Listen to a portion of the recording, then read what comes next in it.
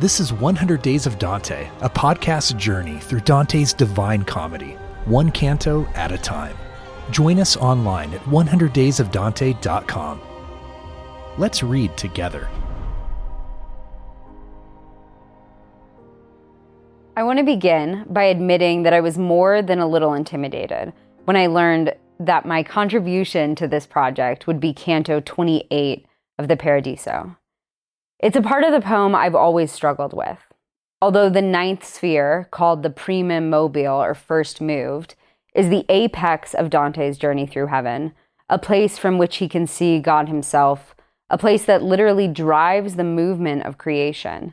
This canto mostly lacks the dramatic tension that drives the rest of the Commedia. Instead, it offers two complex visual allegories, the 9 spheres of Dante's heaven and the 9 rings of the angelic hierarchy, then collapses them into a single visual for Dante and the reader to unravel. It's a complicated and contemplative canto, without the excitement and drama of earlier celebrity interactions in hell and heaven.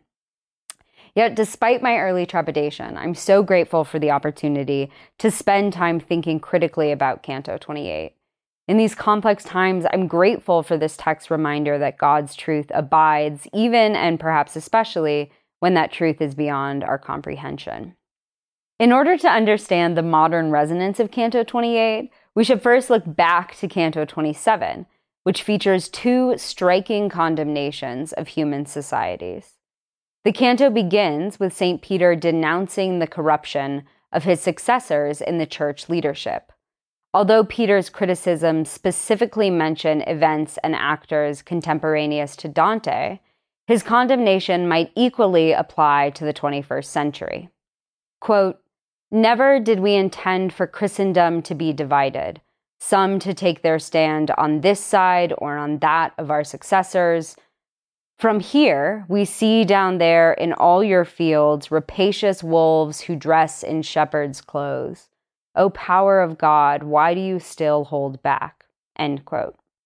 Following this denunciation of human failure to live up to God's will, Canto 27 ends with Beatrice observing sadly that with no one on earth to lead us, quote, "the human family goes astray," end quote.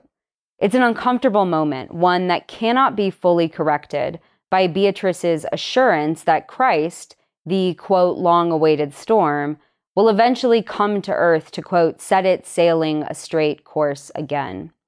Indeed, the abruptness of this ending forces readers to sit with the reality of an imperfect world and our collective inability to do anything but wait for the return of Christ's peace on earth. For our narrator, looking down onto earth from his space in the heavens, humanity's failures are distinctly visible. As a reader in 2021, this description of human problems hits a little bit too close for comfort. As in Dante's time, the modern Christian church faces deep internal divisions, and globally, it's easy to feel as if the human ship has indeed gone astray. As an anodyne to this deeply uncomfortable image, Canto 28 of the Paradiso offers a vision of divinity in its purest form. As the narrator describes, quote, "I saw a point that radiated light so piercing that the eyes its brightness strikes are forced to shut from such intensity. That star which seems the smallest seen from here, if set beside that point, like star by star appearing in the heavens, would seem a moon." End quote. These lines introduce one of the canto's central paradoxes, the image of God as an infinitesimal yet infinitely bright point of light. This allegorical image emphasizes both the impossibility of pinning down God, that is, placing him in a box and framing him in human terms, and his undeniable presence in our lives. Our narrator has traveled through 8 spheres of heaven with Beatrice as his guide, and yet despite this divine insight, he cannot identify where exactly God is. Nevertheless, he cannot deny God's blinding light and the power of God to dominate his experience. In these unprecedented times, I find a great deal of comfort in this image. God's ways are not our ways. Like Dante's narrator, we cannot articulate his precise dimensions in the material earth. but equally, we cannot deny his blinding presence. God's existence in our lives is often difficult to comprehend, but these lines remind us of the brilliance of his eternal presence. From this point, Dante's description of God's material presence in Canto 28 only becomes more complex.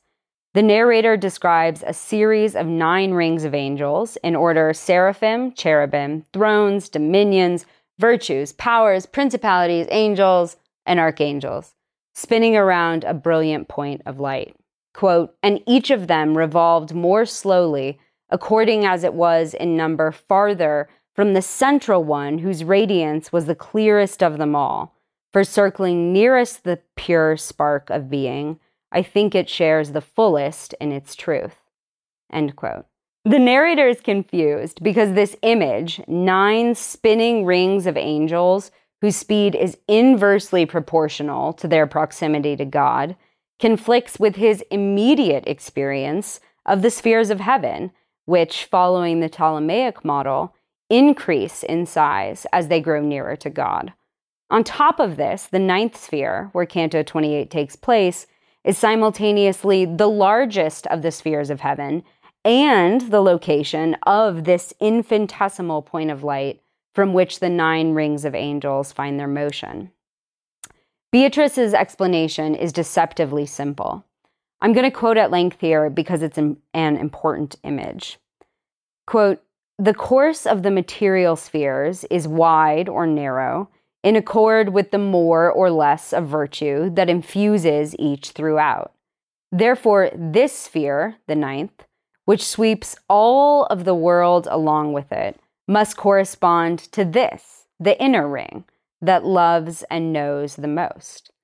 And so, if you will take your measurements not by circumference, but by power inherent in these beings that look like rings, you will observe a marvelous congruence of greater power to more, lesser to small, in every heaven with its intelligence." End quote. In the first 2 stanzas, Beatrice affirms the narrator's experience of the material heavens.